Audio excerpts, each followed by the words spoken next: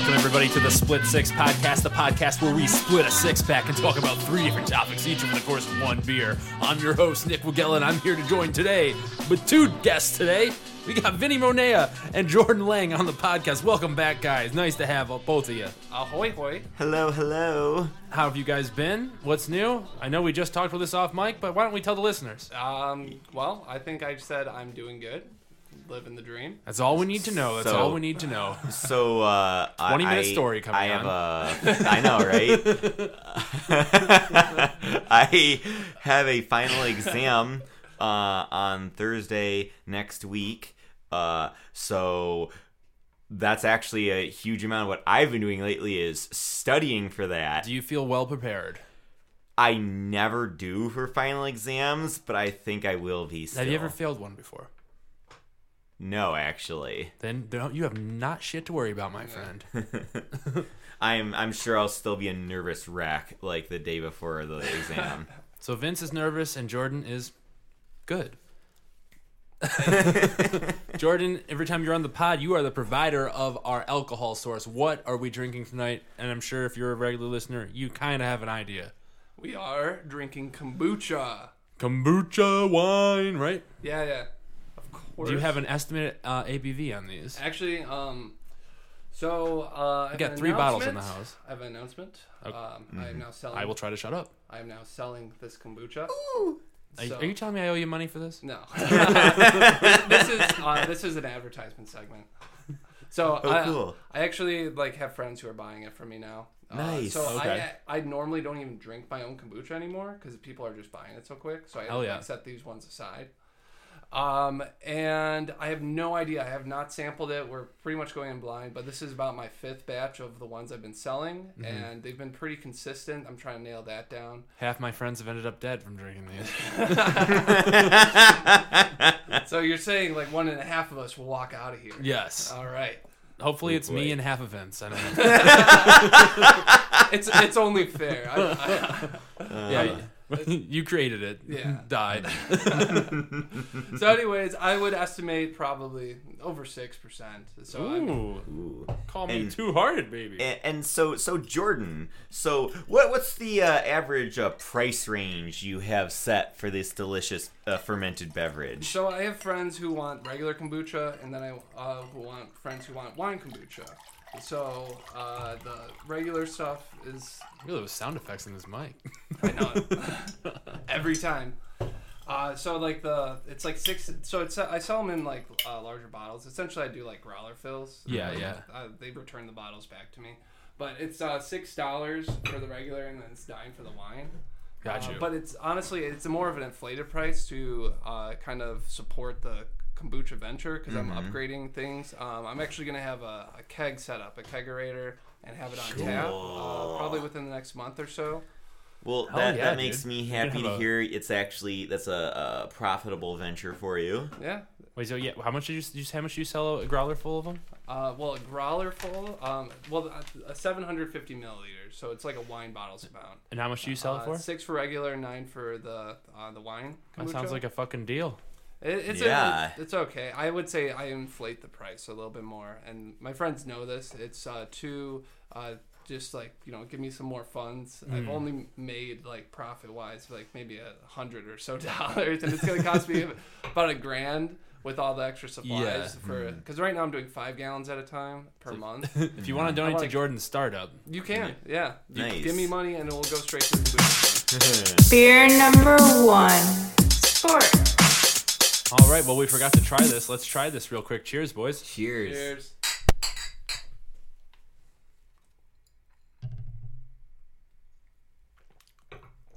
Yep, taste a little more sour than normal. Yeah. I'm making sure I'm hitting those probiotic levels. This is gonna make my gut rot go away, right? Yeah, no, this is very. Right? Nick. What you mean to say is this is very good for our microbiomes. Yes, of course. Wait, I didn't even name drop my company. What's the company name?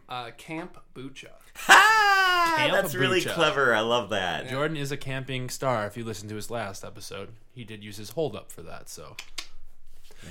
But on to the world of sports. Yeah. Oh boy. Woo! Big news in Detroit sports is Mark Antonio, who just retired abruptly from Michigan State. His replacement has just been found.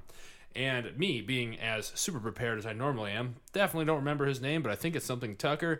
But the main thing is this was their second choice, but he'd already said no, he's not going to go to Michigan State like a couple days ago. And then they asked like 5 other people, they all said no. So it looked like that the football program was in a tailspin. But then Michigan State decided to pony up a large amount of cash to this guy, making him like the 13th highest paid coach in the nation. Who is unproven, who went 5-7 last year in Colorado. But the worry is over. They found their coach. We'll see what it goes. And at least it's a fresh face on a program that is in desperate need of an uplift, or a facelift, I should say. Other than that, we got the debut of the XFL. Did you guys watch? Yeah. So I heard that the XFL, it's supposed to be like football but with less injuries, or the rules are different and it's made to be so there are less injuries. Is that correct? No, I think it's football with more injuries. I think their slogan is for the love of the fans. And one of the big things that the fans were like shitting on the NFL for is making the rules too safe. What? And this is Vince McMahon. You know who Vince McMahon is, right? No. Creator of WWE, like World Pro Wrestling. Okay. Yeah. So this guy's a fucking maniac. Of course he's gonna make it more violent. Yeah. Wow. I mean, he already doesn't care about the wrestlers. He's definitely not going to care. Give two shits about these football players. But the cool thing is there's a lot of, the XFL was a thing back like 20 years ago, but it failed miserably because it was super gimmicky and stupid. Like they had were allowed to make their own names. Like they literally had a guy on his back called He Hate Me. Classic name. But now they're trying to make it more sounds like a D&D character made by you, Nick. Probably. That's my next one. Look out. But they have a couple subtle rule changes. Notably, the extra point. There's no kicking for an extra point now. You can line up closer and farther away from the end zone after you score a touchdown to get the extra point, and you get 1, 2, or 3 points based on the distance. But my favorite rule is the how they do officiating in it. It's very transparent. So if they go to review a call, you're in there in the booth with the guy and you can hear how his rationale towards calling these plays, and you can hear him talking to the refs on the field. It's really weird. It's really cool though, because it makes you it doesn't seem like a conspiracy theory anymore. Yeah, it doesn't. It brings the audience into decision making, and so you understand the judgment behind the decision. Yeah, it creates a lot more trust in.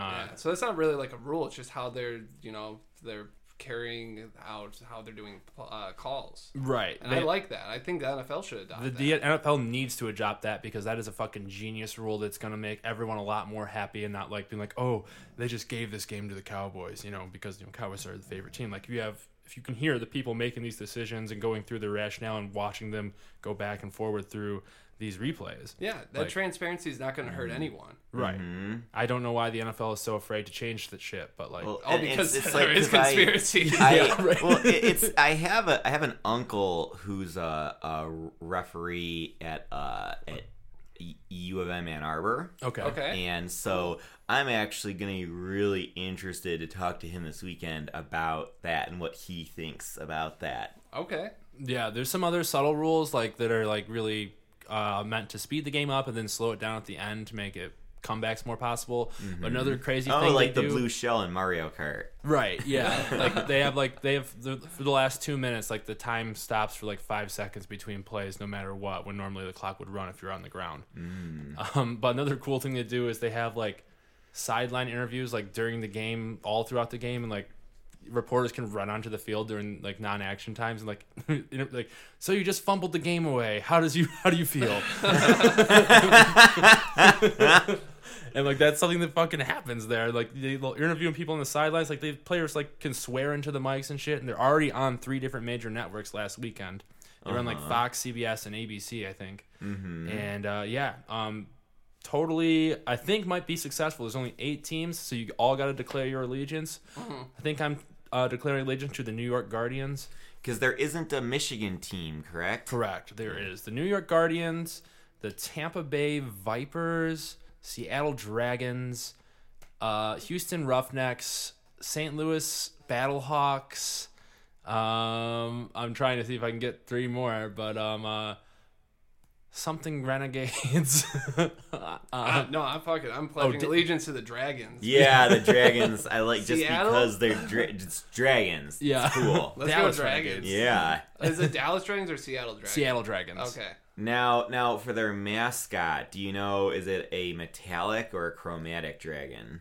It's Green Dragon? Oh, so it'd be chromatic? Ooh. Yes. And remember, green dragons are immune to poison attacks, and they're the most socially manipulative of all dragons. Yeah, Thank you for that insight, Dungeon Master. Maybe that's Vince. why they lost you're their welcome. first game. Adventure Oh, Jordan. the LA Wildcats, which is like probably the most like non-unique name.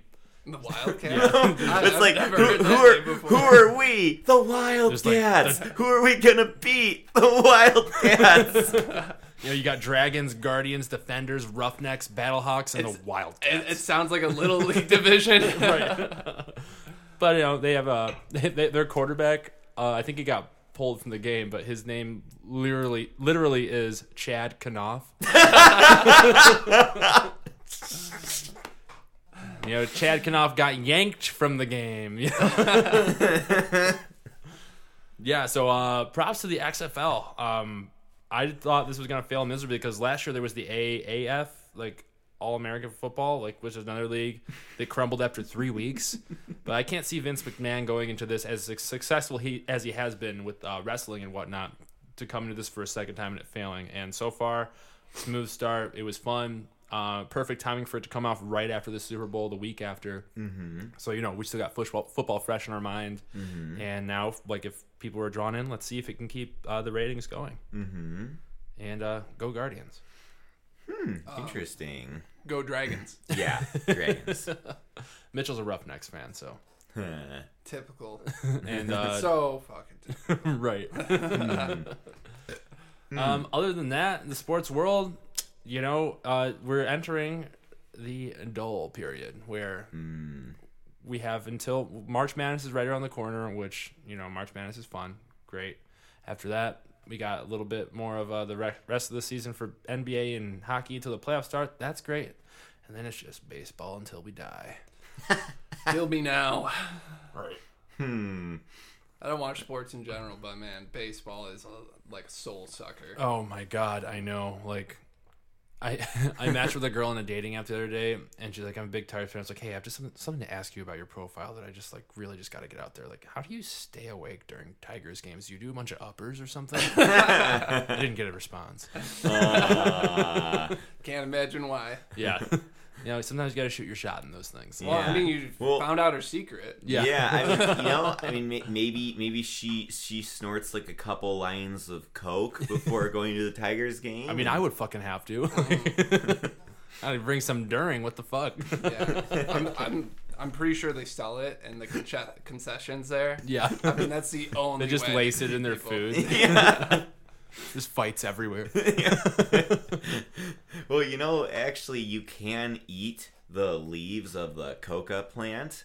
And it gives you almost like a, you know, cup of coffee effect. Like it gives you like a little burst of energy. But like cocaine energy? It's really, well, So, the thing is, cocaine it's the coca leaves like super concentrated. Yeah. Like if you just eat the leaves, it's not in a high enough concentration to give you that like crazy burst like that. Is it just like doing a bump or something? It's like Not doing a that cup you of would know, I coffee. guess. according to Hugo Chavez in the documentary South of the Border, it's like drinking a cup of coffee.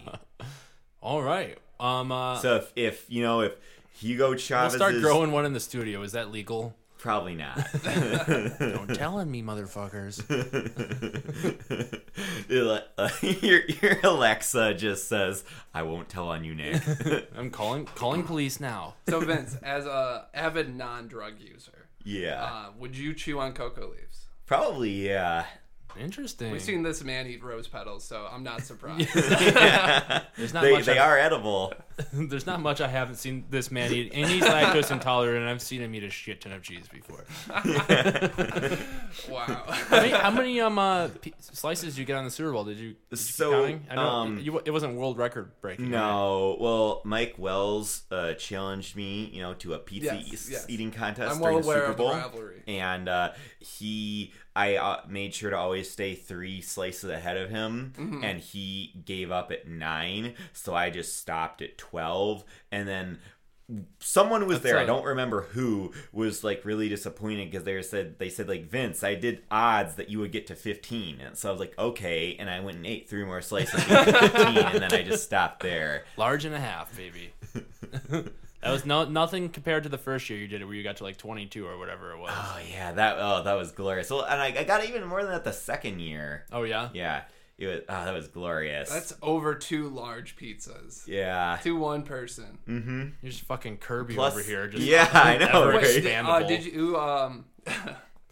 It's more like Kirby's more like Vince. Yeah, right. Kirby was based after Vince. Yeah, Kirby's got shit on Vinny. So did you eat it with cheese this year? Yeah. Oh my god. Mm-hmm. And that was in addition to some pretzel sticks and like 4 beers. You gotta warm up the digestive system. I was like on my deathbed, so I had like a slice of pizza. Yeah. And just drank. Well, I'm glad you didn't die. Yep, still kicking somehow, everybody. Still around. Yay, Nick's not dead. So proud of you, Nick. Thanks, guys. And, I'm doing the Lord's work over here. And so for our like hold-ups here today. So it's Vince is doing a hold-up? Well, so I want to ask, so it's like we each get like, because each section is what, like a half an hour, right? Yeah. So instead of one person getting a half hour hold up, we each get like a 15-minute hold up. Nah, you guys can just use them whenever. You use the hold up now? Are you using your hold up? May I? Yeah. All you gotta do is say hold up. All right. Well, Nick, hold up. All right. Well, I'll stop the sports talk. Thank God, because I had nothing else to talk about. We're about to get into Wii bowling. Oh, dude, Wii bowling? I fucking love Wii bowling. No, fun fact, that's my hold up. All right, Vince, what's your hold up before we run out of time over here? Yeah, so I'll try not to take too long, but that's hard for me, so I probably will end up taking too long. But so like 2019. Well, first of all, I am so grateful that we are alive in the year 2020. Like, how cool is that we live in a year it's 2 numbers repeated? Yes, the last year ever. It's really cool. I think that happens every century, though, doesn't it? Well, and then the next, what was it? Like 1818, 1919, those years exist. 2020, 2020. Well, there's going to be 2121 next century. Oh, gosh, yeah. So, we probably won't see it, but... Who knows? Or we'll be in, like, vats of... water containing our brains. Yeah. Playing like Futurama style, decapitated heads and jars. Well, yeah. And so the thing is about the Futurama heads. So if we were to advance to that stage, it would need to be your head, your heart, and your intestines, because you have 2 parts of your brain that aren't in your head. You have a part of your brain that's in your heart, and you have a part of your brain that's on the outside of your intestines. So even if your intestines aren't processing fecal matter, you need your intestines to live because that's part of your brain. Whatever. Which also, it's really cool. So the gut brain, that's your habit forming center. So when you say it's a gut reaction, it's true because that's the habit. Why don't we have a fucking rib cage over our guts then if they're that important? And then also, that's why, people with Alzheimer's can still remember, like, just little, like, routine little habits that they have had all their life, because Alzheimer's affects the head brain. It doesn't affect the gut brain.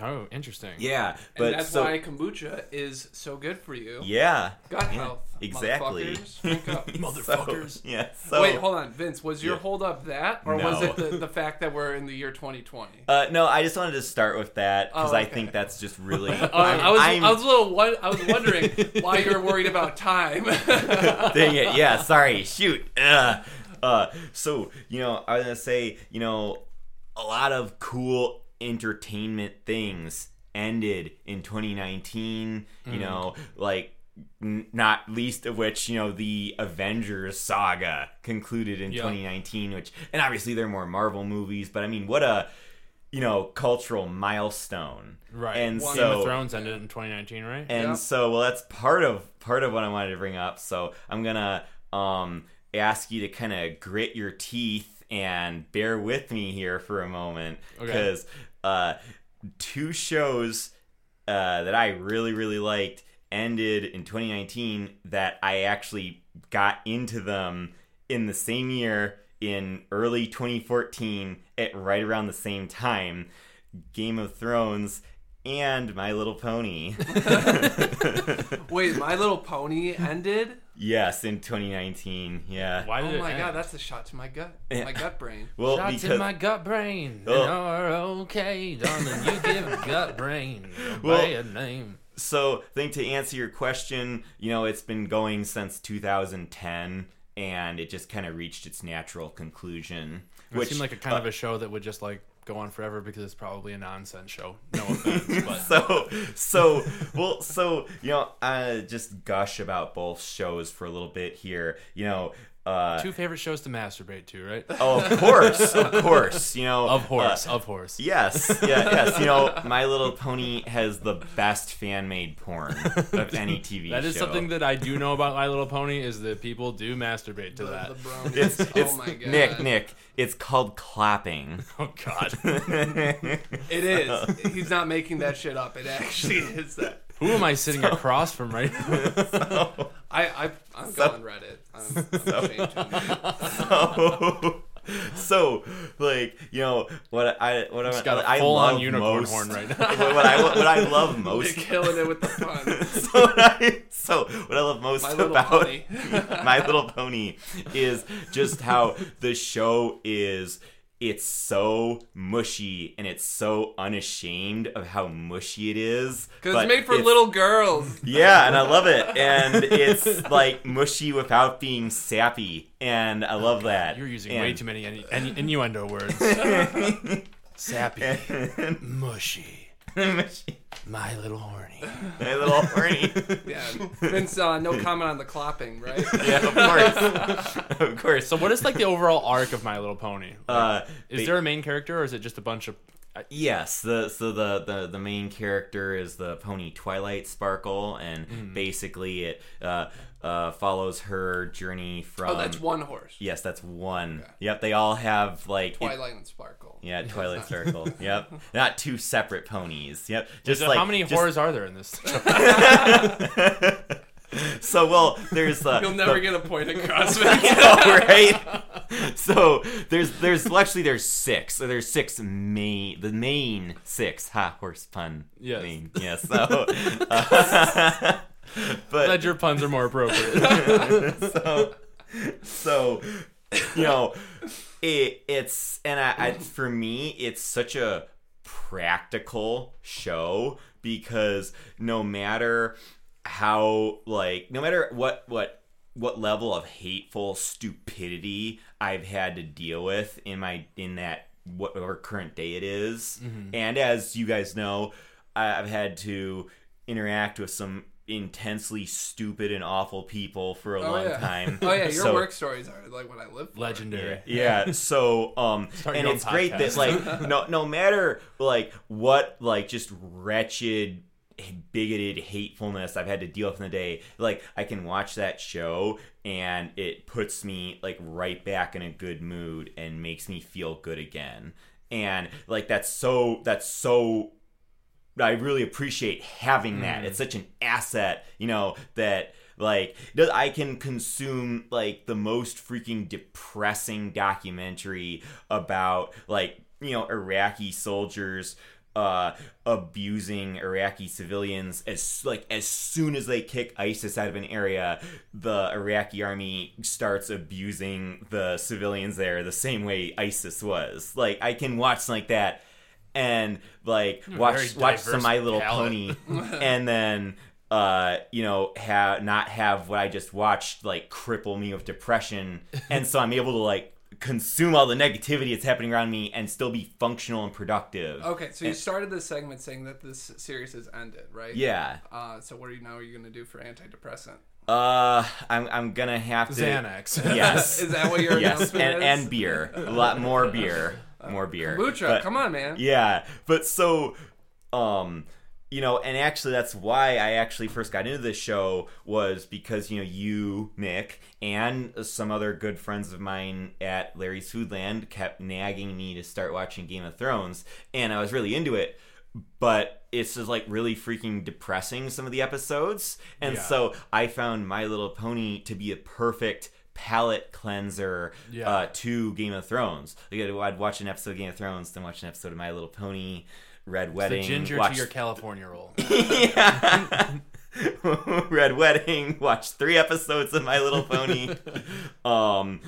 But, you know, yeah, I really I like it a lot. You know, it's so nice, and sometimes they're just little, like, you know, social interaction things that it's good to remember that the show reminds me of, and so it helps me be better, like, functionally day to day.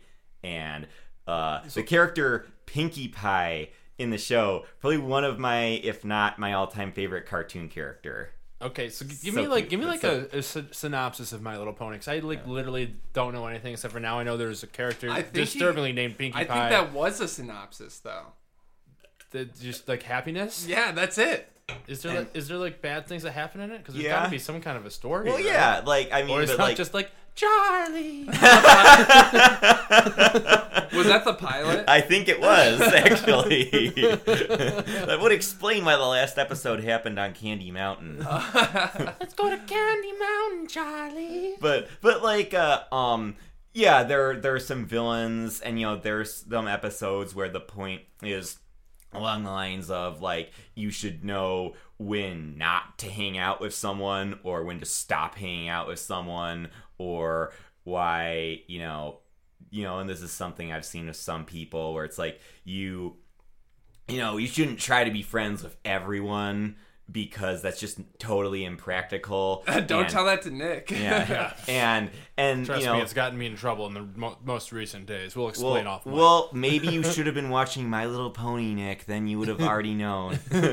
So But- let's do this. Let's do this fun little exercise. Yeah. What is the darkest part of My Little Pony in your opinion, and the lightest part of Game of Thrones in your opinion? Oh gosh. Man. As they both are the antithesis to each other for your watching. Yeah. So, well, I guess like I guess I would have to say for My Little Pony, the darkest thing about it, and it's really not at all a dark show, but I'd say the darkest element is that it's, you know, implied that my favorite character, Pinkie Pie, like, is herself actually very deeply unhappy, but that, you know, she needs to be with people all the time and making other people happy. Otherwise, she's horribly depressed and filled with self-loathing. That's really fucking dark. Yeah, that's pretty deep. Wow. Okay. All right. I have some respect. And then the lightest part of Game of Thrones in your opinion. boy, That's really hard. Yeah, That's that is really freaking hard, Nick. There's so much. I mean, yeah. like there's like small light moments, but Yeah. every single like up moment is like Followed by- set up for a dark moment. Right, especially I guess, Take it away. So I'd say the like my favorite like positive thing about Game of Thrones is, or I mean, when I say positive, I mean like happy or upbeat, because I mean there's a lot of stuff that's good. There's a lot of pros to the show, but I mean it's very dark usually. I guess I'd say my favorite like upbeat thing about Game of Thrones is Tyrion, you know, when he's telling Jon, you know, not to, you know, be ashamed of being a bastard and not to always try and hide it. And he's like, you know, Episode hey, 1. the world, all downhill from there. The world, you know, the world isn't going to forget who you are, so don't let who you are be your weakness. make that your strength and make that your shield, and the world can't hurt you with it. Use what wounds you as armor. Yes, and then so and transitioning to Game of Thrones from that, I think Game of Thrones is it's such a neat experiment for me, because it answered that question that I think we've all had, that we probably all wondered, man, I wonder what would have happened if in Star Wars Episode 5 if Luke had just died on Hoth, or man, I wonder what if what if Harry actually didn't escape the graveyard in Goblet of Fire and Voldemort actually killed him right there. We've all wondered, what would happen if the hero just died? If the real consequences did come to fruition. And so I think it's really cool that we have a show and or book series that answers that question. And I really think killing Ned Stark, that was such a bold and genius storytelling move, because I love Ned Stark. He's such a cool character, but I mean that's the point, is he's basically set up to be the hero of the story. He's powerful, he's likable, he's very noble, he has a cool magic-y sword, which is right behind Nick right now, actually. Yes, we have the live ice in the studio, baby. And he gets killed at the end of the first season. Spoiler alert. Sorry, I'm a terrible person. No, it's a Split Six podcast. There's literally nothing we haven't spoiled. And then the whole rest of the series is essentially dealing with this scenario where essentially the bad guys won. And it's at first, even though I was enjoying the story, from the beginning, at first I was thinking to myself, especially through the middle of book 2, this seems kind of impractical, but the way this is we're all essentially at that point, almost all the heads of state, all the people with power in Westeros are everyone's abusing and or ignoring the civilians, and everyone's ignoring the pressing major problems facing their kingdom, and they're all just pathetic little petty power struggles. And you see that playing out across so many places in the world right now, whether it be Syria, where there's 80 bajillion different factions, and almost none of them care at all about the civilians, or even just the country or its history, its historical sites, its heritage, and they're all just they're all cruddy, greedy factions, if really self-centered goals. And you can even see that in the United States, where it's so many politicians, so many elected officials, who wield tremendous power to help deal with poverty, to help deal with mental illness, to help deal with climate change, and they're totally uninterested in doing that. They're just interested in enriching and empowering themselves. So I think, and also and so Game of Thrones, it's very knowledgeable in global conflict issues, whereas My Little Pony is very knowledgeable in very small scale social interaction issues. This is very knowledgeable. Game of Thrones is very knowledgeable in nations falling apart and or clashing. And also, I really like it that Game of Thrones is very, from really early on, both in the books and the shows. Beer number 2, entertainment. Almost done, I swear. No, it's okay. We're on entertainment now. You can talk about this as long as you want now. But no, I'm approaching my conclusion. So, I like it that the show and the books, the books are a bit more subtle about it. I love it that Game of Thrones it's very open about having homosexual characters, and just it's very frank about the fact that they're homosexual, and it's just like, hey, we don't treat people as weird or different for being straight. Why should we treat people as being weird or different for being gay? It's just it's a normal person who is just into dudes instead of into chicks. In Game of Thrones? Yeah. I mean, they definitely fuck around a little bit with that. Like, they're not okay with it totally. Yeah, I mean, Renly has to keep it secret. Yeah. Oh, no. In terms of writing. No. Laura, I mean, not the world. The world of Westeros is not accepting of homosexuals, but the story. The story is. Oh, and it's showing how it's even in a world or society where homosexuality is both illegal and culturally unacceptable, it still exists. Like, you didn't cure the gay, quote unquote. Right. You just, made you just gave a burden to those people. You burden those people's lives. Oh, the trick to curing the gay is to burn a star into their face and make them do whatever the High Septon says, right? Mm-hmm. As in Loras Tyrell. Oh yeah, no, totally. It works every time. I don't think so. I think I just bumped myself. No, we're still rolling. Okay. No, I can't hear the headphones anymore. Oh, you can't hear the headphones anymore? Yeah, hold on. Are you sure? Can you hear me? I can hear you. Oh, okay. You can't hear your own headphones? Mm. Oh, interesting. Yeah. Well, but and then sorry. It's okay. And as then, long as you can hear it and it's recording, it's good. And then do we need to pause a minute to get that fixed, or say something into your mic? Something. Okay, No, I can hear me. We're good. Okay, We're good. good. Awesome. Okay. Sorry, everybody. We're gonna keep that in though. Keep it in. So in conclusion, I was actually really surprised that of the two shows, My Little Pony is the one that had a more satisfying conclusion than Game of Thrones. Well, shit, that's not hard to do. Yeah. But I think. Oh, God, I don't know about that. Lumberjack Dexter chopping up trees. Anyways, so yes, the theme song. So, that's gonna be the sequel series. There actually might be one of those.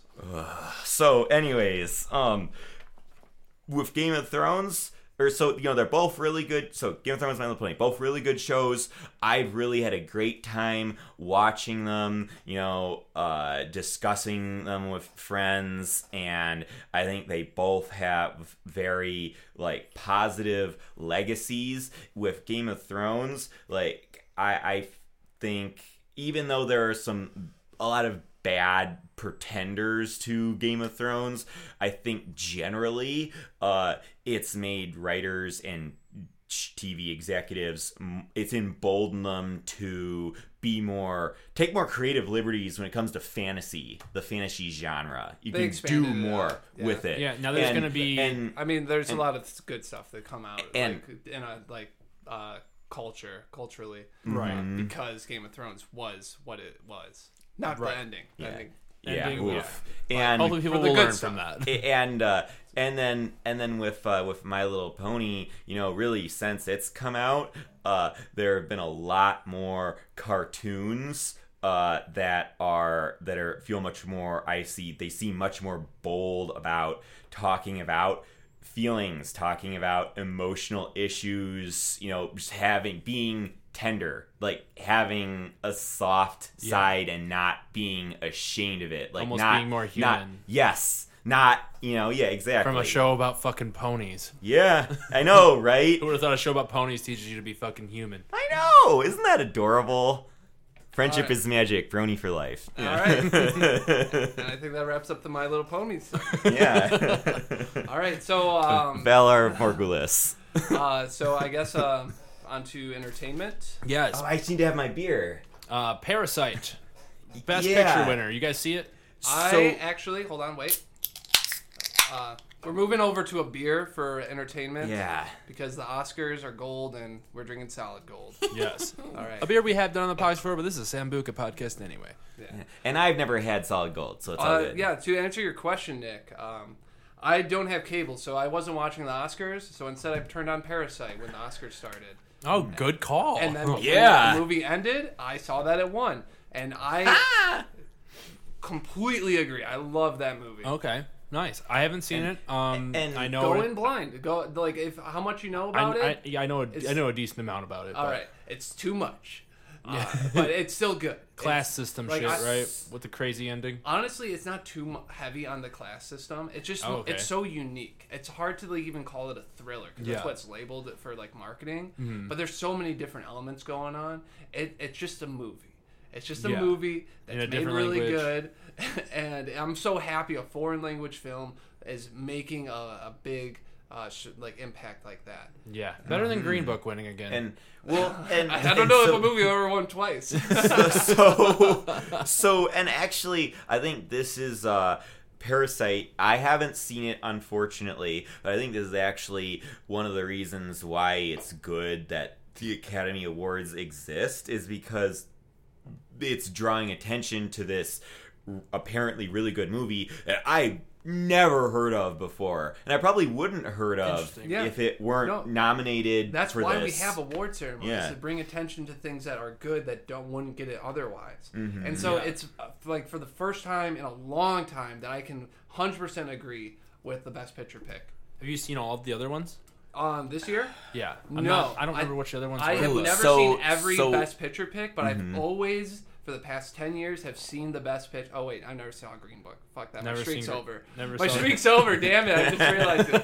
I normally watch maybe like 1, 2, maybe 3 of the Best Picture nominees, and always one of them wins, except for Green Book, which, was a fucking shitty pick. Yeah, I didn't see Green Book. I just, me being plugged into podcast world, like I know this shit. They shit on it. So I saw Green Book last year, and I really liked it. So like, what is it about the film like that's makes it white savior? Like, right? Like, no. I'm pretty sure that's what everyone was saying. But I hadn't seen it, so I don't know. So neither me and Nick saw the movie, Vince. So we can't answer that question. But we can shit on it. I can tell you what the people that the podcast stars that go ahead. try to say about it. They say like, so give me like a brief synopsis of the movie. Basically, so there's this spoiler alert. Who cares? Yeah, spoiler alerts. Fuck for you! Green Book. Don't skip ahead. Deal with it. So basically, it's Aragorn, Viggo Mortensen, which Viggo Mortensen's performance in this film is fantastic. But synopsis, basically, so there's this black musician who is going to go on a tour, and his record company is going to have him do this tour in the Deep South. And he basically needs a bodyguard to go with him. Yeah, so white savior. And they find this Italian guy played by Viggo Mortensen to be his bodyguard, and it's them driving through the Deep South, going on these doing these performances where he's I can't remember anyone's names. I apologize. Where the black musician, pianist. He's a pianist. Even watch it, so. He's a penis? A pianist, like plays the piano. He's just spat on and treated like he's barely even human. And the white guy is treated like a normal human being, even though he's nowhere near as talented. He's it's the black guy is the star, but the black guy is the one who everyone's like spitting on. And as they're going through, they learn things about each other, and they come to a better understanding of where each other's coming from, and it shows how arbitrary the idea of racial like distinctions, people, different races acting differently is. It shows how the black guy, the piano player, was that Mahershala Ali? Yeah. He won Best Actor for it. I thought he won for Moonlight. But he might have won Best Supporting. I know Moonlight won Best. Whatever. It shows how like the piano player, how he is much more of like a typical like academic intellectual what we associate with like old white men a lot of times. So are you saying like a well-spoken black guy? And the guy, the white guy, the bodyguard, he has a lot more in common with the black people they encounter, as they're going through the South. And it shows you how like, wow, racism is really dumb. Because you're taking a human being and you're judging him just by the color of your skin when that doesn't affect how you behave at all. So the message of the movie is don't judge a green book by its cover. You well said, Jordan. All right. I want to continue this, but I feel like we should talk about movies we are more relevant from the recent Oscars. Yeah. Because there's a lot to talk about. I know we got limited time. Yeah. Joker. Joaquin Phoenix won Best Actor. Good pick. There was a lot of good picks, good nominations for this year's Best Actor. I mean, I thought Adam Driver he would have been my pick. I saw in Marriage Story. Man, I didn't see that. It's well worth a watch. You never want to watch it twice. It's emotionally draining. Okay, but like, man, he went maybe all out. like I should. Kylo Ren, like just fucking acting his heart out. And I was completely immersed into like what he was saying in that one like fight scene. Yeah, I've heard about that. Yeah, I haven't seen a lot of the movies. I think I saw. I don't know which ones were nominated. Do you guys know? I've seen. I've seen. What were we just talking about? Not Parasite. Joker. Yeah, I've seen Joker. Okay. Yeah, Joker. I didn't see Marriage Story. I didn't see. I saw. Can you just pull up the list? Yeah. So. I saw 1917, which is on the list. 1917 is really good. I know. It's simple, but everything about it is done so perfectly. When they do continuous shots, even if it's not actually one take, it's edited together, it doesn't matter. Yeah. It's just it keeps you involved. It really draws you into the movie. Like. When Birdman came such a good movie. I went out to see that. I've only seen one of these. Read off 1917, Once Upon a Time in Hollywood, Little Women, Ford vs. Ferrari, Parasite, Jojo Rabbit, Joker, The Irishman, Marriage Story. What is Jojo Rabbit about? That's what I'm kind of curious about. Jojo Rabbit, you'll like it, Nick. Okay. So it's more of like a comedy with but it's in World War II. Okay. So there's like obviously some dramatic moments, but it's about a little boy. It's honestly a brilliant concept. It's about a little boy named Jojo, and he is Hitler Youth, right? Wait, he is Hitler? No, he has an imaginary friend that is Hitler. Okay. So he being a Hitler Youth, they make Hitler seem like this amazing person, and so he really looks up to him, and he really wants to know Hitler. So he creates an imaginary friend who is like his vision of who Hitler is. Oh, okay, interesting. And throughout the film, he's learning more and more as the war progresses. A lot of it is about this. His mom is played by Scarlett Johansson. I don't want to give too much of the plot, so maybe I'll leave that part out. Scarlett Johansson as a black woman or something, right? Black Widow. She has a Jewish girl living in her attic. Anne Frank. Yeah, essentially, she has Anne Frank, something like that. Yeah. And then he thinks Jews are terrible, and then he thinks they're like demons that can read minds and suck your soul. And then he gets to know this girl, and he's realizing there's bullshit that he's been told by the higher ups. Right. And the movie really tugs on your heartstrings, and it makes you laugh. And I don't think it's the best picture. I thought it was really good, but it's not like what the Academy would pick as the best picture. Right. It would have been really surprising, but it's well worth your time if anyone wants to go see that. I'm so happy Parasite won over 1917 because I don't know. I mean, I don't know if I'm really I'm kind of sick of watching gimmicky war movies. I didn't see 1917, so I don't really know what to say, but May I say, as someone who's seen a lot of war movies, 1917 is distinctive. It stands out from the pack. That's good enough for me. Vince has seen a lot of war movies. Okay. And also, I want to say something, a pet peeve I have about war movies is a lot of times the protagonists they're very bloodthirsty, which sadly isn't unrealistic, but to me it makes it harder to empathize with them. And I think they do a really good job in this movie of like the protagonists, because there are two of them.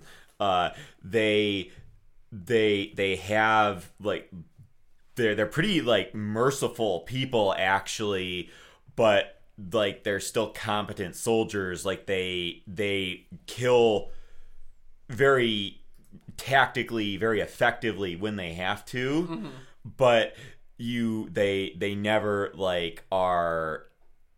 They're always trying to avoid conflict. They're trying to avoid killing, and it makes it much easier than it is in many war films to emphasize with the main characters. I really want to see it, so don't spoil too much of the movie. But I can totally see what you mean. How like I've only seen one of those movies, which was Joker. Yeah, I don't. You never saw Once Upon a Time in Hollywood? No, Unfortunately, dude, I haven't either. I am not into Quentin Tarantino. I just think he's vastly overrated. The movies that are up there, it's just like only one of us has seen that. The other two I know, right? You guys see Knives Out? No. I will tell you why we have not seen Knives Out. Why? So this is a good story. So I want to see it. I wanted to go see it, and so I'm telling Vince, hey, let's go see a movie. He's like so excited. He's like, yes, what movie do you want to see? Do you want to see Frozen 2? I'm like, maybe. I want to actually see this Knives Out movie. It's getting really good reviews. It has an amazing cast, and I have the same gut feeling about this movie as I did for Bad Times at the El Royale, which we both saw, and we both really loved that good movie. Yeah, and like just like the setup and the concept kind of behind it had that same feeling that it's going to be that level of quality. And then I'm like, and Vince is like, yes, I'm so sold. And I'm like, okay, awesome. I'll go get the tickets. You'll really like it. It'll be interesting because Rian Johnson wrote it. And then Vince instantly like froze. He stopped. He just because like, of The Last Jedi. He says, "Come on." He's like, I'm sorry, Jordan. I'm not gonna go. I'm like, wait, for real? And he's like, unfortunately, so yes. I'm like, because of Rian Johnson? And then he's like, yes. Oh my god, that's my favorite movie I've seen the entire year. So Knives Out? Well, yeah. So Jordan, that's what I'm saying. Do you want to tell Nick how we resolved this conflict, or shall I? We drunkenly, like at the Christmas party, talked it out, and we came to. I was able to convince Vince that you have to separate the art from the artist. I know you hate Rian Johnson to his core, but what he puts out is something that you have to see as an isolated thing, and then review that. Dude, fucking come on! The Last Jedi was 10 times better than fucking Rise of Skywalker, that dog shit film. Yeah, Rise of Skywalker was not good, but horses on top of Star Destroyers. But then also. Basically, I think Jordan and I. So basically, I told Jordan, so he made a really good point there, and basically I told Jordan, I'll watch Knives Out with you if I force you to watch the Steven Universe movie with me. Oh damn it! I did agree to that. yes, you did. Knives Out, Vince. You will not be disappointed, and I'm pretty sure you will like it. Yeah, it's on DVD now, so just come on over. We'll have some popcorn. Favorite movie of the year. Nice. With I obviously haven't seen that many movies, but I like it so much better than Joker. I like Endgame better than Joker. Endgame is my movie of the year. Endgame was so good. You guys see Long Shot with Seth Rogen and Charlize Theron? No, I heard it was surprisingly good. The trailer did not make it seem like that's one of my favorites. That's probably my second favorite of the year. Toy Story 4 is also up there. I can't believe that one best animated. Oh, really? Because I didn't see it, so Pixar whatever Pixar puts out wins every year because they are the best. I'm so angry because that movie Klaus on the Netflix movie. Oh, okay. That actually did something new to animation and should have been recognized. What did it do? Have you ever seen any stills or anything or trailers from it? No, I'm looking at the best animated films right now. All right, so Klaus or Klaus. I don't know. I believe it's supposed to be like Klaus, like a German name, but it's like the origin of Santa Claus. It's kind of like a kid's film, but it's this 2D movie. It's 2D animation. But they did the lighting in 3D. And this is like the first film to really pioneer this So technique. I'm thinking like Paper Mario in a Super Smash Brothers setting. Look at a screenshot or a still from it. It's completely a hand-drawn image where they lit it with just 3D like technology. And it's very difficult to do that. And it makes it look like it's 3D. So it has this depth. It has this like depth in the scenes, and like it really gives it a lot of atmosphere. But the way how they're moving, you can see it if you watch it for like a 2-minute clip of it. You can tell that 3D like models cannot animate like that. So I feel like that is going to be like a really big thing moving forward. Even though like, and 2D is actually like cheaper to make than 3D depending on the type of movie. Right. I don't know how cheap it was for them to do the 3D lighting. It was probably like half the movie because they were developing a lot. I mean, I don't know shit about how anyone does that shit. Like, it's crazy to me. I like it when someone does something new, and I like it when that stuff gets recognized. I'm gonna be honest, I never saw The Class either, but I wanted it to win. Well, I mean, like just because it's animated, I don't know if it should be judged solely based on animation. You gotta kind of judge it on story too. I know. Toy Story. You haven't seen Toy Story 4? No, and It's a good movie. that's another movie I really wanted to see. It's like something but like you don't because think I it's gonna relied be on good. It's someone else fucking to- hilarious. It's like Heartfelt, sentimental, and it's like continues this story. We're in a place when you thought like it ended perfectly after Toy Story 3, like perfect conclusion to the story. Then they pulled this off, and it's like okay, even more perfect. Okay, yeah, I get it. I get why you guys have like a brilliant teams of writers there at Pixar. Like, Yeah. I don't know how they do it, but they fucking find a way to do it. Like, people can't write fucking movies for shit, and like Pixar's always find a way to like make you feel something. Yeah, which is what movie making is really about, is making you feel something. And like speaking of feel something, the song from Toy Story 4, "Don't Throw Yourself Away," I think that's what it was called, was nominated for like one of the best songs at the of the year at the Oscars. Okay. It didn't win. I'm trash. That would have been my pick because that was such a good song, and it's just the emotion behind it. Is it out on the DVD yet? Because it's got to be. Yeah, it came out like in the summer, right? Yeah. Okay, I'm gonna have to. Who uses DVDs anymore? Come on, just download it. It's more of it's like a saying. Is it out on like video? Yeah. I watched Uncut Gems like right before the Oscars, like on my alleged illegal. Oh my Fire god, stick. Hidden Gems wasn't even nominated for anything, was it? Yeah, what is Hidden Gems? Uncut Gems with Adam Sandler. Uncut was Gems. that movie where it's like Adam Sandler actually acting a serious role? Yeah, I mean he does every time he does a great job with it. Yeah, because I've only seen. I watched the end of Punch Drunk Love actually, like on Monday. Yeah. Which Adam Sandler plays a really sad man, but in a serious role. It's surprising how well comedians can adapt to a dramatic role. I think Robert De Niro had even said he's surprised or he really admires comedians' acting abilities because they can do what he does by acting dramatic, but he cannot do what they do with comedy. Yeah. De Niro did it pretty well in Meet the Parents. It was more the writing though, because it was just he was like the straight man. Yeah, he's the one who's like the sensible person. He just has to act like the goofballs could play off of him. Yeah, the way like in King of the Hill, Dale plays so well off of Hank Hill. No, it's not Dale. It's everyone but Hank plays off of Hank. Hank is the one sole source of logic in that entire show, and it's amazing. God damn, we're talking about the most illustrious award ceremony ever. I feel like we get back to King of the Hill. What the fuck? Okay, King of the Hill is a masterpiece, sir. Okay. Hey, Bobby. Wait, I think I'm mixing up Yogi Bear and hey, Bobby. I want to see a Yogi Bear King of the Hill crossover now. I wouldn't be surprised if that exists. I've seen a lot of King of the Hill, but not every episode. But it seems like it would fit. Hey, Bobby. Hey, Bobby. I'm terrible at accents. You want to grill some burgers on a propane grill? I got my WD-40. So I never get to talk about King of the Hill. But I feel like I want to also add something with Always Sunny.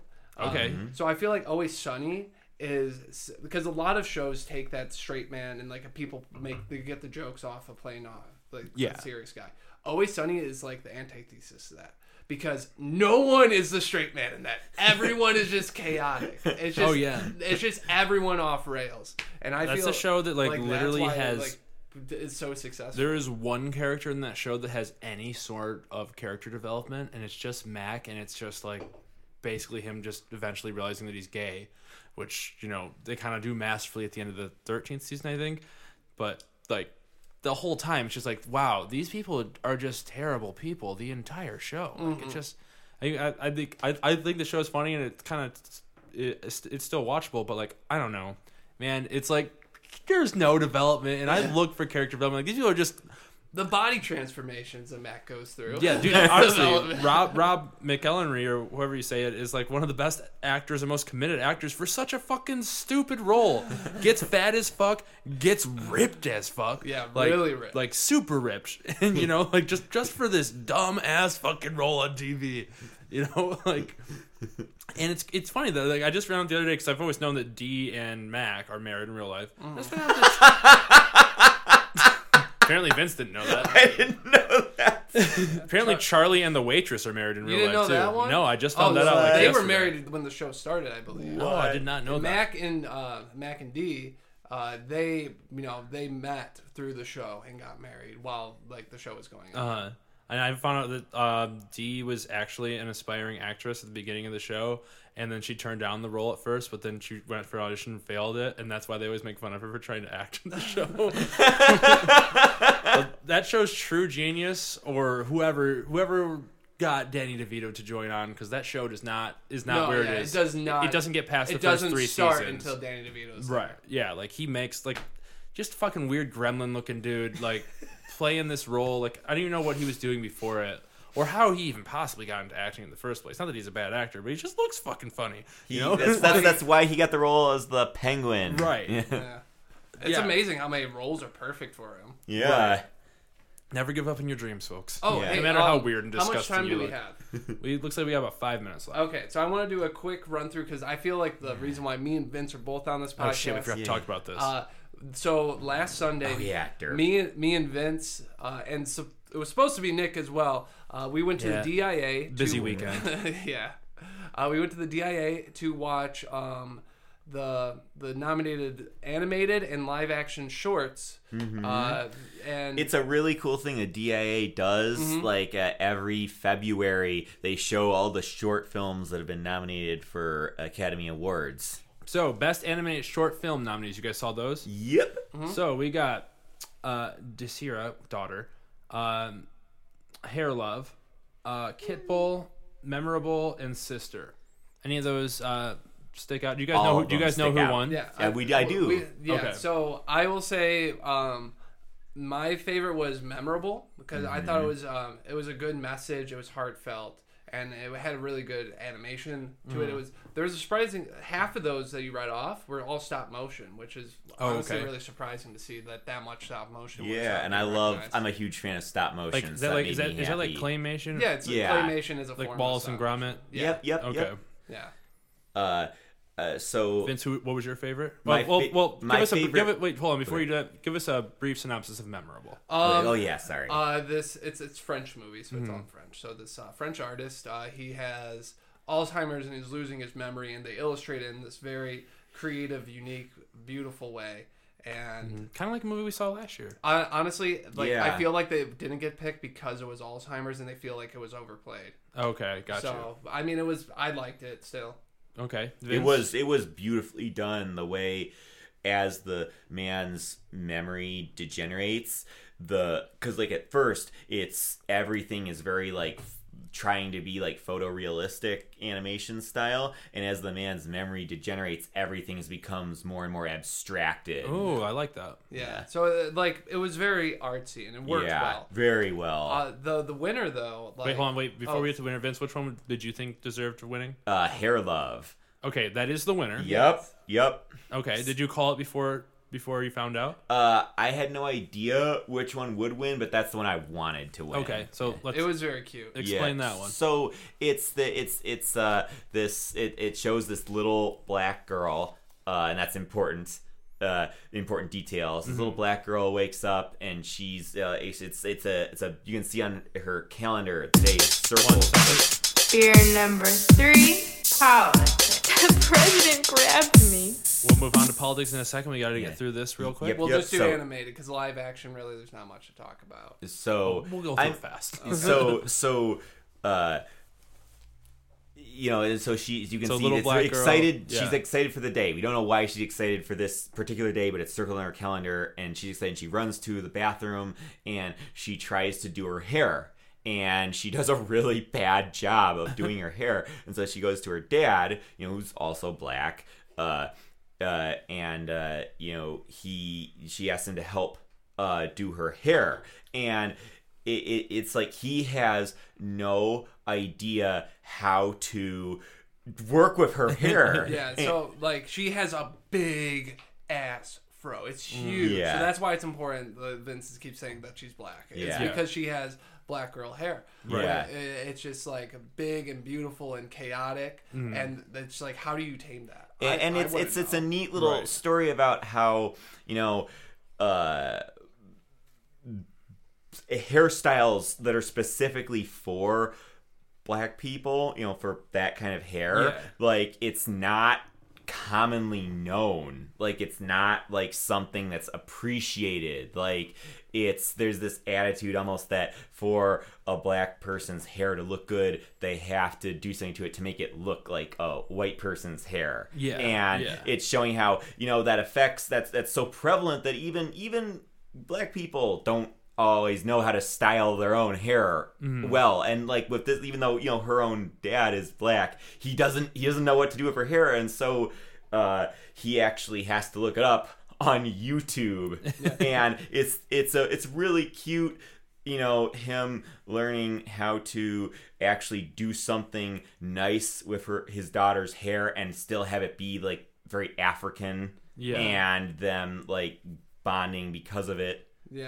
So, I liked it a lot. In conclusion, like, you know, he figures it out, and then you see where, like, the YouTube tutorials that they're looking at is important to the ending. Yeah. So they end up going to the hospital, and they are there to see his wife and her mom.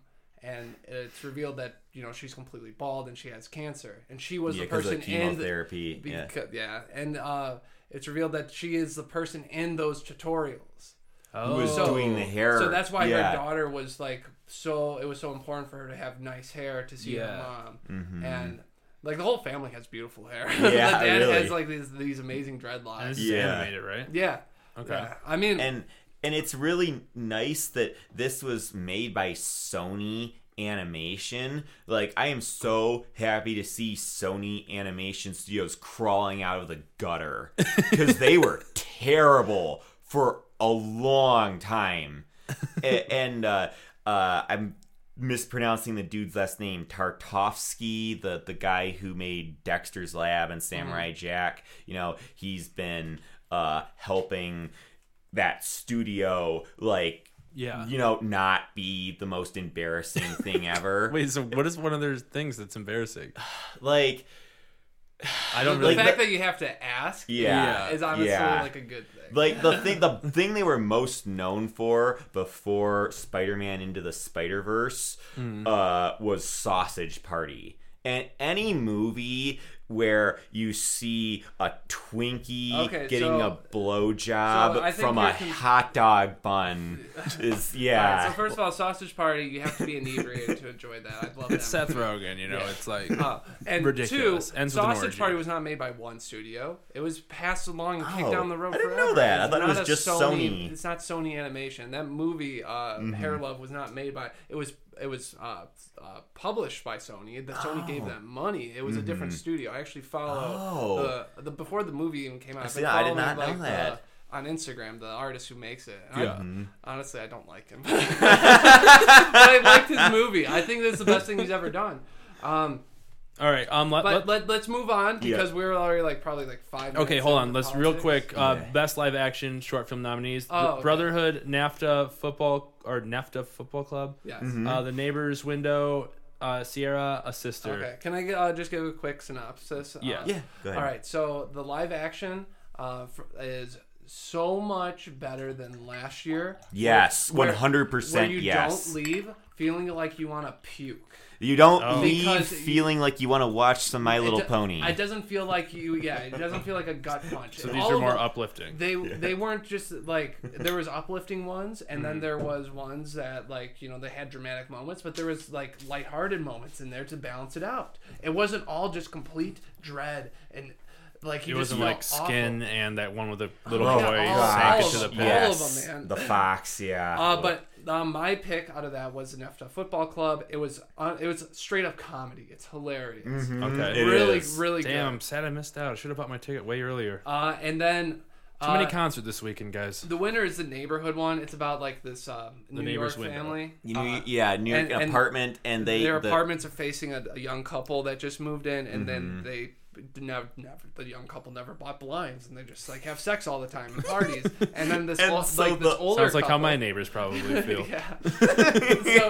so this older couple just like they develop a habit of just like staring at them through the window. and they buy binoculars so they can watch them better. Yeah. Oh, nice. And then it takes a slightly dark turn.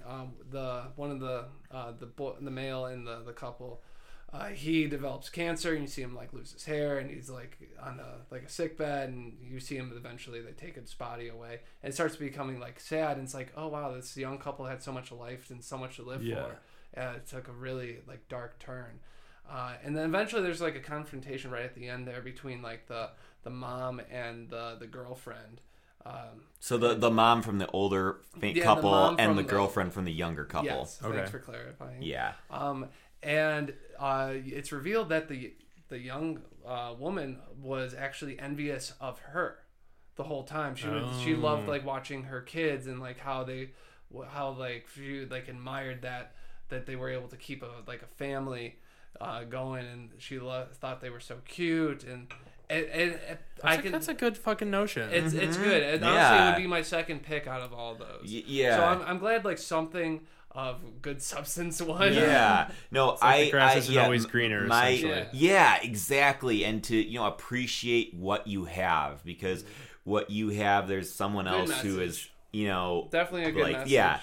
I really like that one. And I really I thought, the whole selection was really good, and I wish we had more time to go over them in depth. But yeah, my Neighbor's Window, really good message, good acting, very entertaining, deserving of an award. Well, let's take basically the overall point of that story into our next segment, and let's try to think that maybe the grass isn't as greener on the other side. And it comes to our political statement. Roger Stone, sentenced to 9 years, or recommended to be sentenced to 9 years in prison, but Trump's friend immediately starts tweeting about it, and then Anthony Barr comes out, says, nope, he's not getting 9 years. We're going to overtake this, causing all the legal team that suggested this punishment for him for obstructing Congress, fucking with investigations and whatnot. A carnival of criminality, as Edward Snowden put it. Causing all the people that were working on this to fucking just abruptly quit because, as we predicted from the fallout of the acquittal of Donald Trump, he truly can do whatever he wants. Mm-hmm. So tell me how the grass is greener on our side still, guys. Oh, boy. New Hampshire. Yes. New Hampshire. And Iowa. Democratic but especially primaries. New Hampshire. Oh, hold on. Iowa was a shit show. I am taking a moment here because I have a gift for you guys. Ooh. Jordan has a gift for us, guys. Oh, boy. All right. Oh, cool. We have Bernie Sanders bumper stickers. And they're rainbow Bernie Sanders bumper stickers. Oh, hell yeah. My neighbors are going to fucking love this. Yes. I'm slamming my Bernie mug down. Yes. He's got a mug. We are engaging in the positive side of politics this The week, grass my is friends. greener. Bernie Sanders has come out on top of New Hampshire, though some say maybe not as high as he should have, but still in the lead. Even though Buttigieg still... surprisingly, yeah. he has very close. But so this is my takeaway from the results. Okay. All right. Iowa and New Hampshire, both mainly are primarily white states. Correct. And if you saw the minority votes, Bernie Sanders was winning and well over double digits from the next highest, which was Pete.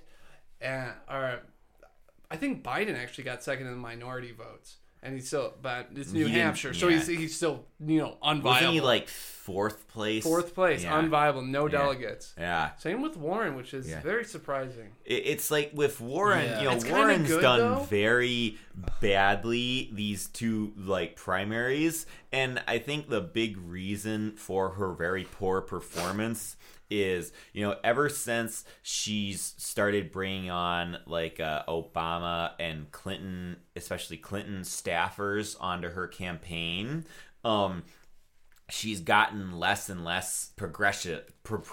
Like if you notice, the last couple debates she's been in, she doesn't talk about progressive issues anymore. She just talks about like unity and I'm a woman, and Bernie said woman can't be president. And like, and the thing is, that left a dirty mark. And so the thing is, she essentially, I'm assuming the Clinton and Obama staffers told her you need to be more moderate, and so she got more quote unquote moderate, and her very progressive base abandoned her. Yeah, I was a Warren supporter until me too. Until about probably a week before that debate where she said that to Bernie about the woman thing came out. Yeah, that wasn't the reason that I switched. I switched right before that. Dylan just convinced me. And being Dylan's brother, I can't not root for Bernie Sanders. It's not it's not legal, I don't think. And I know Dylan listens to my episode, so hey Dylan. Hi Dylan, you're What's cool. Up, bro? Hi Anna. A tweet from Eon Higgins, a verified Twitter account, so I have no idea if this is true or not, but it's something I saw today that I screenshot and sent to Dylan. Warren's done. Canceling ads buys in South Carolina and Nevada after that New Hampshire performance. It's over. Only questions are, how long will it take? Will she try to take Bernie down with her? So, assuming that's true, if she's canceling ads, that means her campaign essentially is over. Yeah. Which what does that mean for Bernie Sanders? It means that Warren supporters are going to get behind Bernie, or are they going to get behind Klobuchar? Because she's a woman? I think a lot of Warren supporters like her ideas, but don't like Bernie Sanders because of how everything went down with the Bernie Bros with Hillary, and Klobuchar gaining steam, coming in third in New Hampshire. She seems pragmatic and likable. I don't hate her. I don't support her, but I like her much better than I like Mayor Pete or Joe Biden, or goddamn a lot better than I like stupid Michael Bloomberg. Yeah. You see what happened at a Bloomberg rally today? No, what happened? In Chattanooga, a protester got on mic on the stage and said, "This is not democracy, this is plutocracy," before they could remove him. I mean, I'm not exactly sure what plutocracy means, but basically, it's so this is with buying the election. It's the same. It's the similar sort of thing to a kleptocracy. Basically, it's like a small amount of really rich and influential people hold all the power, and they're the only real decision makers. Right, which is what Bloomberg, I think, Bernie's real last threat. Because I mean, Mayor Pete. Do you see the ad Joe Biden set out against Mayor Pete? No. Oh my God, it is so funny. You guys keep talking and try to pull it up. You guys so while you're honestly, I fucking love it. So while you're pulling up that ad, so something with Pete Buttigieg that I was very unhappy to hear recently was he hired a Goldman Sachs executive. Big surprise. Sonal Shah. I'm butchering her name, I'm sure, but she worked at Goldman Sachs from like 2004 to 2007. So she's one of the people who helped set up the Great Recession. That's the worst of the worst. Yeah, and he's bringing her onto his campaign. This is Biden? No, this is Buttigieg. Oh, fuck. And if Buttigieg is courting those kind of greedy, selfish, schmucks like that, he wants those people in power. That is not a good sign for how he would run the country if he was elected president. Biden can't really talk and can't perform in debates. Buttigieg will not get the black vote. No. And has no listen to this ad. I found it. Okay. It's so funny. Obama called Joe Biden best vice president America's ever had. But Pete Buttigieg doesn't think much of the vice president's record. Let's compare. When President Obama called on him, Joe Biden helped lead the passage of the Affordable Care Act, which gave health care to 20 million people. And when parkgoers called on Pete Buttigieg, he installed decorative lights under bridges, giving citizens of South Bend colorfully illuminated rivers. Both Vice President Biden and former Mayor Buttigieg have taken on tough fights. Under threat of a nuclear Iran, Joe Biden helped to negotiate the Iran deal. And under threat of disappearing pets, Buttigieg negotiated lighter licensing regulations on pet chip scanners. Both Vice President Biden and former Mayor Pete have helped shape our economy. Joe Biden helped save the auto industry, which revitalized the economy of the Midwest, and led the passage and implementation of the Recovery Act, saving our economy from a depression. Pete Buttigieg revitalized the sidewalks of downtown South Bend by laying out decorative brick. And both Biden and that music that goes along with it. Yeah. Biden passed the assault weapons ban through Congress. There's like one heavy hit at the Violence end. Against Women Act. And even when public pressure mounted against him, former Mayor Pete fired the first African-American police chief of South Bend. And then he forced out the African-American fire chief, too. We're electing a president. So it's true. It's true. Yeah, I mean, I don't want Joe Biden to win, but that's a fucking brilliant. Yeah, that. It's all playing out beautifully. Warren dropping out, Yang dropping out. Both their support are just going to get behind Bernie. Yang supporters are definitely going to Bernie. Well, Yang also has a lot of like dark supporters who are just like want $1,000, because how do you solve climate change? Minority, I would say $1,000. The point is, those are votes that are going to now go to Bernie. Yeah, and then we have Biden and Buttigieg pretty much fighting it out, and Bernie's just on the sidelines watching it because and Klobuchar hates Buttigieg more than anybody. Which I don't get. But they're just all going for the guy in second. It's like the Spike show in Mario Kart doesn't go for Bernie; it goes for the guy in second. Yeah, Bernie's unattackable. Yeah, what are you going to attack him on? He has the boombox. You don't agree with his ideas. The blue That's about it. I mean, it's good because Bernie already has everyone else against him. And then you see that Bloomberg tape that's about to drop, or that already has dropped, of him talking about. Yeah. Oh my God, that is egregious. Go ahead. I didn't hear this. Here, Nick, I'm gonna go with this. You can keep talking. So basically, it's him talking about I don't know when it was recorded, but it's basically him talking about. I think something to do with his stop and frisk rule. Yeah. The best rule ever. So he's trying to explain, saying, you got to go to minority cities because that's where all the crime is. You got to put a lot of cops there, and people are going to complain about people getting arrested for marijuana charges. But if you have a bunch of cops on the street, they're not going to have their guns out there because there's cops everywhere. And it just shows that okay, you don't really understand why minority places or urban places are the way they are. Mm-hmm. You're just using straight facts that there are more. There's more crime in those areas. But you don't know because they're black. Because they're black, that's why they're doing it. And so of course we're going to attack. You don't understand this fucking systematic thing we do against people that are impoverished. Yeah, not that all black people are impoverished, but and then he literally is making the most oppressive, systematic thing you can do. Right. Yeah. It's disgusting. Well, and his words are clear. Mm-hmm. They aren't. It's no other way to interpret them. Mm-hmm. It's very blatant in what his intentions were, and it's disgusting. It's really gross. Well, it's like there's so many things wrong with this guy. I can't wait for him to get on the debate stage. He hasn't been on a single debate. No, he just bought his way into one of them, though. Well, yeah, and I mean, it's so messed up that this bigoted, racist old man wields so much power just because he's rich. Right. It's so messed up. And that's why I think myself and a lot of other people are so excited for the Bernie Sanders candidacy, is because we want to make a system where money isn't the most decisive factor of a political campaign. Right. Where, we want to make a system where, one miserable old hack can't, just try to buy their way into office. You know, like they always say, like the rich are scared of Bernie Sanders. You know what? I think that's fucking bullshit. I think they just like their money a little bit. They're not fucking scared. You know what's gonna happen to them if Bernie Sanders gets elected? They're gonna be fucking fine because they're fucking rich as shit. Well, They'll so figure I think, Nick, if you look at how some of them act in interviews, I think some of these rich people, they are genuinely terrified that they might make like $1 million less a year. Right. Because I mean, like, have you seen like Chris Matthews on MSNBC? Like he said on air that Bernie Sanders seems like the kind of guy who would have people like dragged out into Central Park and shot.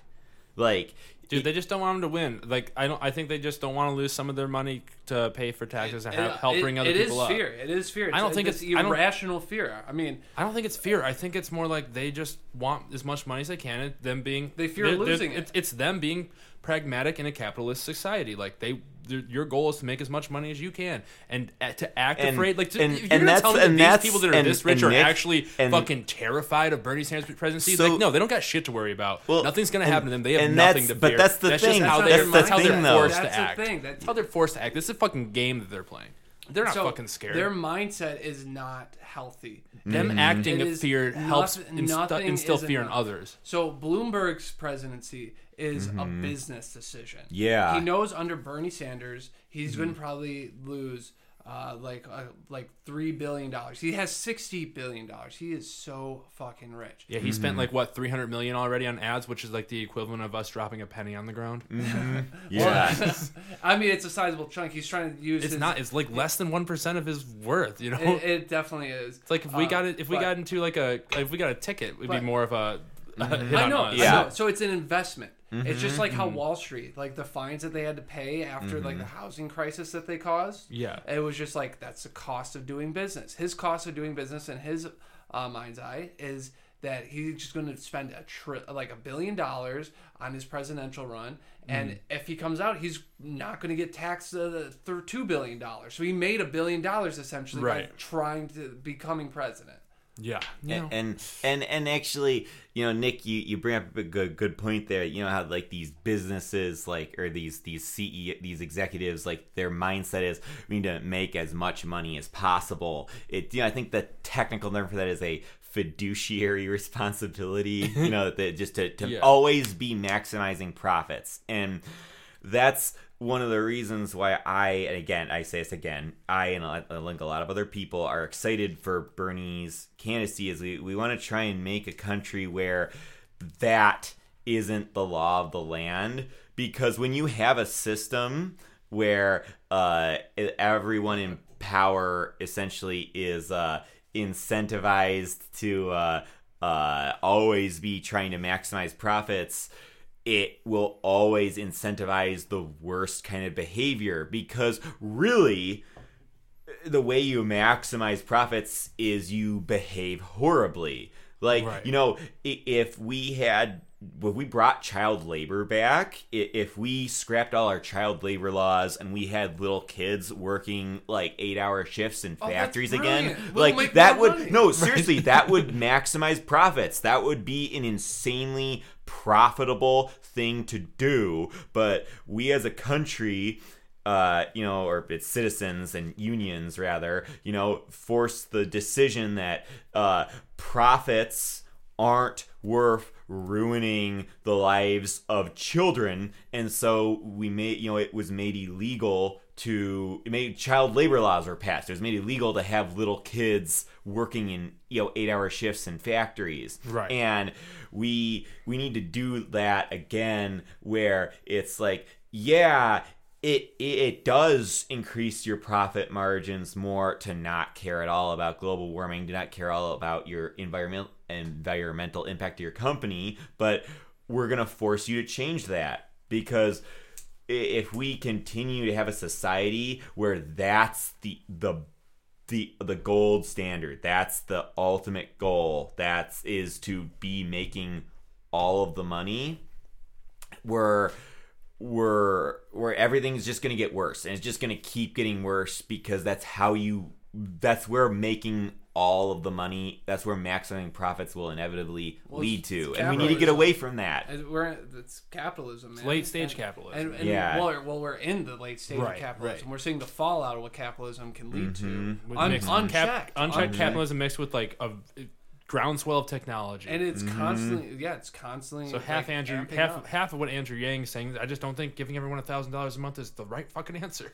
We're not there where it's necessary, but we do need to be talking about it because eventually it is the right answer. And the thing is, like, we waste. Right, we don't need to give everybody. We waste so much money on like our military budget. And let me be clear: when I say waste money, I'm not saying that like we're wasting money on our troops, on our military personnel and veterans, because they get screwed. Like all that gigantic military budget we have, that's not going to like help wounded veterans when they come home, or pay increases for soldiers. No. It's going to like fatten the wallets of slimy defense contractors who who get money to make these like cockamamie new weapons or vehicles or garbage. Yeah, that or play Metal Gear Solid 4. Like that like.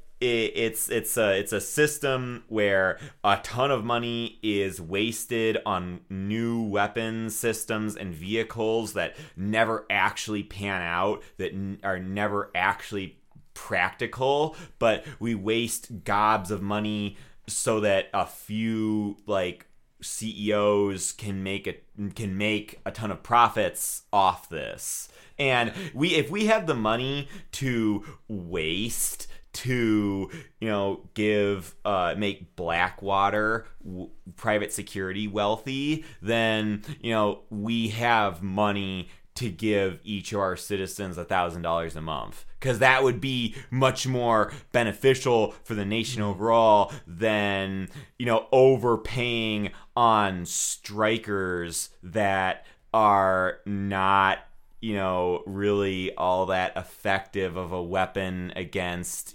suicide bombers or the kind of attacks that ISIS would or Al Qaeda would use. Yeah, I just want to make it clear that electing Bernie Sanders is not fucking just like everything's not good. We also have to fucking fight hard in the fucking Senate, especially the Senate, because like we have to take total control to essentially do anything.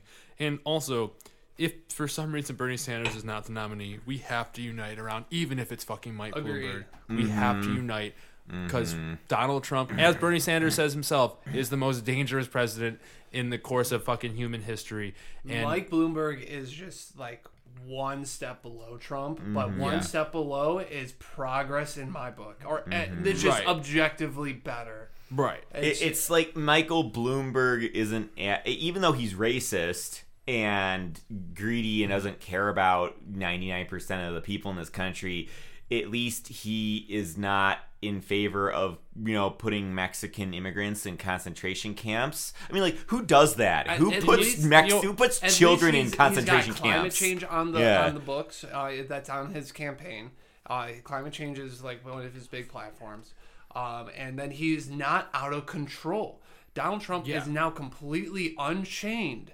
He has completely, like, he's exonerated to whatever he does. He is no longer a president. He is a king. He can do whatever he wants. He's a straight up dictator. You can see it on his Twitter. When you see that video he posted of him going to be like Donald Trump 2020, Donald Trump 2024, Donald Trump 2028, Donald Trump or 2032, and he went all the way up to like 2100. Like, we're nowhere he's even alive, but like saying like he's gonna be president for fucking ever. And it's like, dude, wait till if he wins his next term, and then like they fucking repeal the 25th Amendment where you're gonna have 2 terms as a president. Like, dude, I swear to God, they'll probably fucking try to do some shit like that. If they retain control. It's like He's been talking about since the first year you were in office. Well, and this has been his plan. It's actually it's this reminds me of an interesting point that was brought up in the last Democratic presidential debate, where Andrew Yang, love him, he basically said that he would not be in favor of prosecuting Trump if he was elected president, because that sets a very dangerous precedence because you see that in a lot of dictatorships or autocracies where one new leader being elected into office immediately going after and like criminally prosecuting the people who are in power before them. It's a slippery slope, and it leads to some very bad things. And then Bernie countered with, this president has done, and we know that he committed all sorts of crimes. He's done all kinds of wrong things. And if we just let him get away with this scot-free, then it sends a message to future presidents that, hey, if you're the president, you can get away with anything. Laws do not apply to you. And that's why, like, even though I'm sure prosecuting Trump will be a miserable slog, like, and it's not something something I wish we didn't have to do, but it's something I think we have to do to preserve our democracy, to show everyone that, hey, the president of the United States is not a king. They are not above the law. They are beholden to the laws of the land, just like every other citizen of our country. And straight up, fuck that guy regardless. I say take him out. Not like don't kill him, but like fucking prosecute him for what he fucking deserves. Civil War. Civil War Civil Part War 2. 2. Coming up, baby. Get your guns. It's still legal. Guys, thanks for joining me. Jordan, where can we find you? Follow you? Anything you want to promote? You can find me in the Split Six studio every 3 months or so. And I love you all. Vince, where can we find you? Follow you? Anything you want to promote? So my friend Craig does a podcast about The Simpsons called Noiseland Arcade. One of the most nostalgic and just consistently enjoyable podcasts I've ever listened to. Love it when I promote it, and you can't find me anywhere. I'm sorry. I love you all too. Well, get me on that cast. I'll do an episode. But you can find me on Twitter and Instagram at Nick Wagella. You can find me on Facebook at Nick Wagella. Find us on Facebook at Split Six Media. Follow us anywhere you can get podcasts. This has been the Split Six Podcast. Thank you for splitting six with us. Remember, it's more important to listen to somebody else than it is for them to listen to you. And we'll be back next week. I forget what I was supposed to say, but thank you guys for splitting six with us. We love ya. Yeah. Love.